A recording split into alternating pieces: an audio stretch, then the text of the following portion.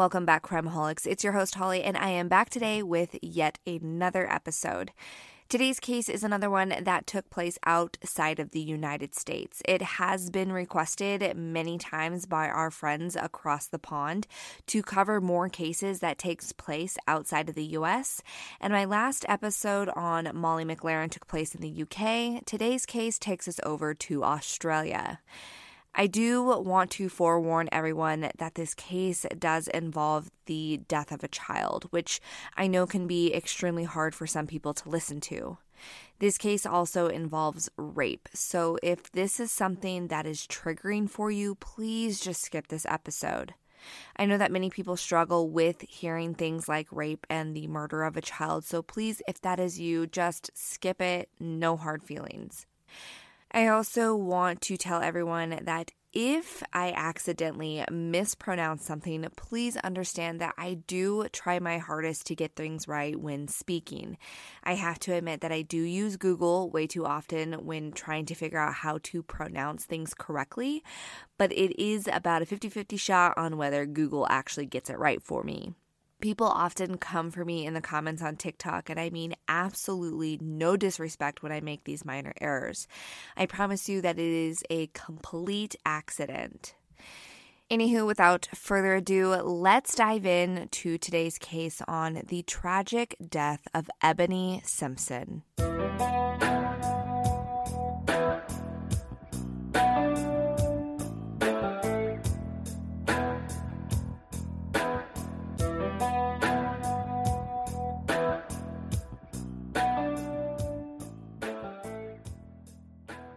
In August of 1992, Ebony Jane Simpson was a beautiful blonde-haired 9-year-old girl living with her parents Peter and Christine Simpson and her 2 older brothers. Her family lived in Bargo, New South Wales, Australia, and for reference, Bargo is about an hour and 10 minutes drive south of Sydney, or just about 95 kilometers. To Christine and Peter, Bargo was the perfect place to live and raise a family, and they had lived there for about 14 years. They bought this cute little farmhouse and fixed it up and made a life for themselves. Ebony was born in 1983 and was adored by her whole family. They really felt that her arrival completed their family and that she was just this beautiful little girl with so much personality. She and her mother were very close, and she describes Ebony as being a very soft, kind, and sweet young girl. After school on August 18th, 1992, Ebony came home and visited with her mother like she did daily. They talked about her day at school and things that she had learned. Ebony told Christine that on that day they had a police officer visit the class and talk to them in depth about stranger danger, which is something that I think most parents want their kids to be aware of. Christine and Ebony discussed how if there was ever a situation that Ebony found herself in, that she needed to come home and tell her mother immediately. Ebony agreed and promised her mother that she would always tell her if something happened. That night, Christine read a story to her daughter, tucked her into bed, and kissed her goodnight, not knowing that that would be the last time she said goodnight to her daughter. The following morning, Ebony woke up and did her daily morning routine and went off to school. Typically, after school, Christine would meet Ebony at the bus stop, which was just 1 kilometer up the road from the Simpson family home. But on that day, Wednesday, August 19th, 1992, Christine got hung up at a meeting in town with an insurance agency, and she was running late to meet Ebony. So she asked one of Ebony's brothers to go down to the bus stop and meet their sister. But for whatever reason that day, his bus ended up running late, and when he got off of his bus, he assumed that Ebony had already walked home. When Christine arrived just a short time later, she noticed that Ebony's shoes weren't outside of the door, which is where she always took them off. Something within Christine started screaming that something was not right. A quick search of the home and surrounding property showed no signs of Ebony's return, and instantly Christine told her husband to phone the police, and she ran down to the bus stop to search for Ebony. Christine ran up and down the road searching for her daughter. There was a creek nearby that she also searched quickly to see if Ebony was there playing. And she even went to one of the homes located near the stop to see if maybe her daughter was there. Not a single sign of Ebony was found, and this was completely out of character for Ebony. She wouldn't just leave to go to a friend's house to play without telling her family. She was a very responsible young girl, so her family just knew in their gut that something wasn't right. When the authorities arrived at the Simpson home, they began their own search and started making a plan on what to do next. They learned quickly that Ebony did in fact take the bus home from school that day, and she for sure got off at her regular bus stop, and she was then seen walking towards the direction of her home. When locals started seeing the heavy police presence, many approached them to ask what was going on. From one of those male individuals, they learned that his two sons had stated that they had seen Ebony walking down the road. They also said that just before Ebony neared the corner that her house was just beyond, that there was a man in a yellow car parked on the side of the road, and it appeared that he was working on the engine of his car because the hood was propped open. At this point in time, the boys didn't have much further detail to tell them about the man, but it was a good start knowing that there was someone else that had been in the vicinity of Ebony's home and that she would have passed this person when walking. Police started gathering their normal information from Peter and Christine about Ebony, trying to get a better understanding on who she was as a child. They quickly learned that this is completely out of the normal for her. She was a reliable and responsible little girl. She always made sure to have constant communication with her family if she was going somewhere or who she was going to be playing outside with. Ebony also came from a very strong and stable family. They had no issues with anyone, no drama to speak of within the family or with neighbors or people in the small sleepy town community of Bargo. After speaking with the homeowners of the house that were just beyond where that car was supposedly parked, nobody further had seen Ebony that day. So they believed that whomever was in that car was responsible for whatever happened to Ebony. They believe that she did not make it beyond that point. As the hours tick by and darkness falls, no sign of Ebony has been located. With it getting late in the evening, investigators called upon the local community to come out and help search for Ebony. It seemed like everybody who lived within Bargo came out to assist in this search. Helicopters were brought in as well to assist in the search, and they did not leave a single stone unturned in the search for Ebony. They searched buildings and acres upon acres of brushland, hoping to find any kind of clue. The following morning, August 20th, investigators were still trying to locate Ebony, and they began questioning her family about anything unusual leading up to her disappearance.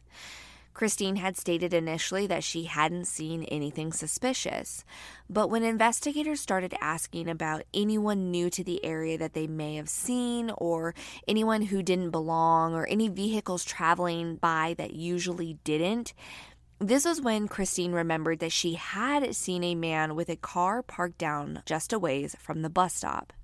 She recalled that the car was a small yellow Datsun 120Y, and this had the investigators' ears perking up because now they had two witnesses who had stated that they have seen a small yellow car within the area, both on the day that she went missing and now sometime before that as well. Had this individual been watching Ebony for a while? Was this someone who purposely targeted her or waited for the right time to strike? Or was this just a crazy coincidence? When they started asking people from the neighborhood if they also had seen a car in the weeks leading up to her disappearance, many of them had said yes, they've seen it multiple times in the 2 weeks before she went missing, and even on that night after she went missing. And for many of the individuals, including Christine, they all had seen the car on various days in the same way the two boys had seen it when Ebony was walking towards it. A younger man was standing outside of it, looking as if he was fixing something in the motor with the hood propped up. So investigators went back to those two boys who had seen Ebony right before she vanished and started asking them further questions about what they had seen. The two boys, who were teenagers, both agreed that the car was a yellow Mazda 808. The man had been standing outside the car with the hood propped up, seemingly as if he was having car troubles. But the boys were able to give a little bit further information about the looks of this car. They stated that it was in fact yellow, and it also had mud that was splattered up the sides of it. But what was most notable to them was the patchwork on the body of the car. They said that you could see where someone had recently painted the vehicle in spots where damages had been fixed. The teen boys were so precise in their description that they even were able to tell them the exact color of the car, which was a color called yellow ochre. And though Ebony's mother, Christine, thought that the car was a Datsun and the boys said it was a Mazda, when comparing these two cars together, they do look very similar. So investigators were quite certain that this was the same person that had been seen both by Christine and the boys. Outside of the Simpson home, they set up a command post where volunteers were reporting in and the media was there to help spread awareness on Ebony. The volunteers were divided into groups and then sent off to search individual areas to make sure that all grounds were covered. Not only did they have volunteers from the small community, but they also had a ton of different task forces and special search teams coming in from outside of Bargo. One of the teams arrived late, so they missed the mass briefing about what was going on, and so they stayed back to get caught up on everything. The investigator in charge was bringing the guys up to speed about what they were looking for as far as what Ebony was wearing, what she would be carrying, what she looked like, and he also informed them about the fact that they were looking for a yellow Mazda 808. And one of the guys said, "Oh, you mean like that car over there?" And he pointed in the direction of a car that was parked over near all of the volunteers' cars. This instantly set off alarm bells ringing, and I'm sure they're ringing for you too. As we have learned from various different true crime things that we listen to or watch, oftentimes these perpetrators will get involved in searches, and it is their way of trying to keep tabs and see how close the investigation is to finding the person or figuring out what happened. But investigators in this situation couldn't exactly jump to conclusions. However, with that said, though, they kind of start zeroing in on this car and who it belonged to. So they asked Christine to go into as much detail as possible that she could remember about the man who she had seen with that yellow car. And despite all of the emotional turmoil that Christine was going through, she was able to thoroughly describe that man. And right there, the detective was able to create a sketch of the description that she felt fit the man that she had seen. The detective took the image outside back to the command post and started talking with his colleagues and showed them the composite sketch that Christine was able to help create. And what came as a complete shock, that composite sketch resembled a man that the investigators had just been chatting it up with. So they kind of waited it out and wanted to see which person came back to that yellow Mazda 808 to see if it was that same man. One of the investigators went to Christine and told her that he believed that the man that she had seen with that yellow car was currently on the property helping search for her daughter. They brought Christine outside to get a look at this car, and unfortunately, she couldn't positively say for sure if that was the car, but she did feel that it looked similar enough to the car that she had seen parked on the side of the road days before she lost Ebony. Finally, the owner of the car returned to it, and sure enough, it was the man who resembled Christine's composite sketch. Investigators approached him and started asking him questions about the car and his movements on the day that Ebony went missing. They also called over a forensic photographer to come over and just get some pictures of the car. To the police's surprise, the owner of the car was very compliant and he answered all of their questions and he didn't seem evasive at all. And they asked him to open the trunk of the car, or as they say in Australia, the boot of the car. The man did so willingly, and he seemed very cool and calm and collected, and he really didn't raise any kind of suspicions with how he was acting. But investigators knew that just because someone doesn't seem suspicious doesn't mean that they're not involved. So they told him that they wanted to bring the car back to the station for more testing, and they also told him that they wanted to take pictures of the car to kind of pump it out to the media to let everybody know that this is the kind of car that we're looking for. The car was towed back to the police station and the forensic sweep of the car began. They also asked the owner of the car to come in for further questioning, which once again he complied. They learned that his name was Andrew Garforth, and he was fairly new to the area of Bargo. He and his wife had moved to the area just a few months prior from Western Australia, and not only was Andrew married, but he also had 2 children of his own. From what they could see since living in the area, he wasn't really an issue and nobody had reported anything about him. And this all seemed so wild and kind of out of the blue for a man who seemed to have his life essentially together. Again, they asked him about his movements that day, and he stated that he went to a hardware shop and purchased 2 bolts, and then he visited a video store to return a movie. When they asked him the direction that he had driven, he did not say he was anywhere near the area where Ebony was last seen on Arena Road. The way that he said that he went was exactly the way he would have had to have traveled to get to the destinations without going out of his way to go by where Ebony was. After a few more questions, investigators were kind of like floundering around trying to figure out anything else that they could ask him. And so they asked him once more to go over again what his day looked like and the route that he traveled. But to their surprise, Andrew said a completely different route on his second account of the story of his day. But this time he says that he turned left onto Arena Road and then right onto Bargo Road. Because his story changed dramatically, this again sent major red flags for authorities. And all of a sudden, just 15 minutes into the interview with Andrew Garforth, he stuns them with what comes out of his mouth next. He said, quote, "When the young girl was walking past the car, I grabbed her and put her into the boot," end quote. He went on to say that he was parked along the road putting oil into his car and decided just to grab Ebony and throw her into the boot and drive away. As they questioned him further, he just kept letting it all spill out. He stated that Ebony asked him at one point if he was going to let her go, and he told her that he didn't know. He had taken Ebony to a secluded area not far from her home.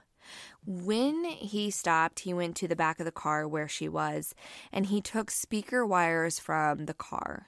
He proceeded to hog tie Ebony, with her hands bound behind her back and her feet tied to her wrists.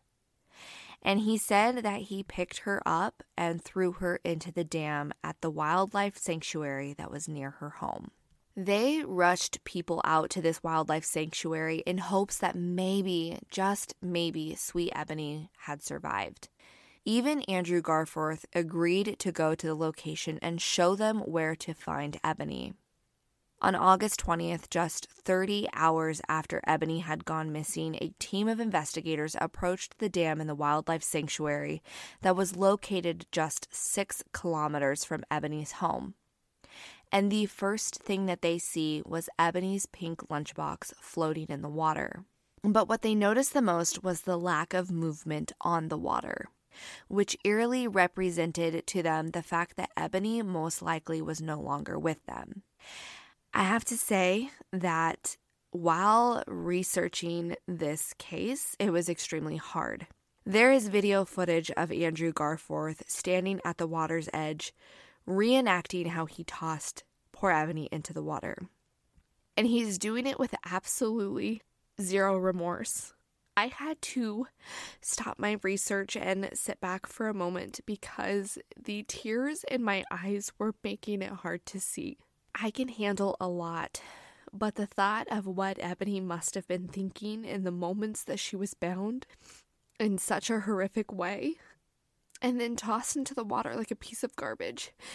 Thinking of what she must have been going through brought me to my knees. According to investigators, had Ebony survived being tossed into the water tied like that and had somehow made it to the shoreline, she would have died from the frigid temperatures that they had during the night. Officers began trying to find Ebony's body in the dam, but it was so dark outside and nearly midnight. Around 2 o'clock in the morning, the police knocked on the door of Peter and Christine Simpson's home to give them the heartbreaking news. But unfortunately, Andrew Garforth wasn't finished confessing to the crimes that he committed against Ebony.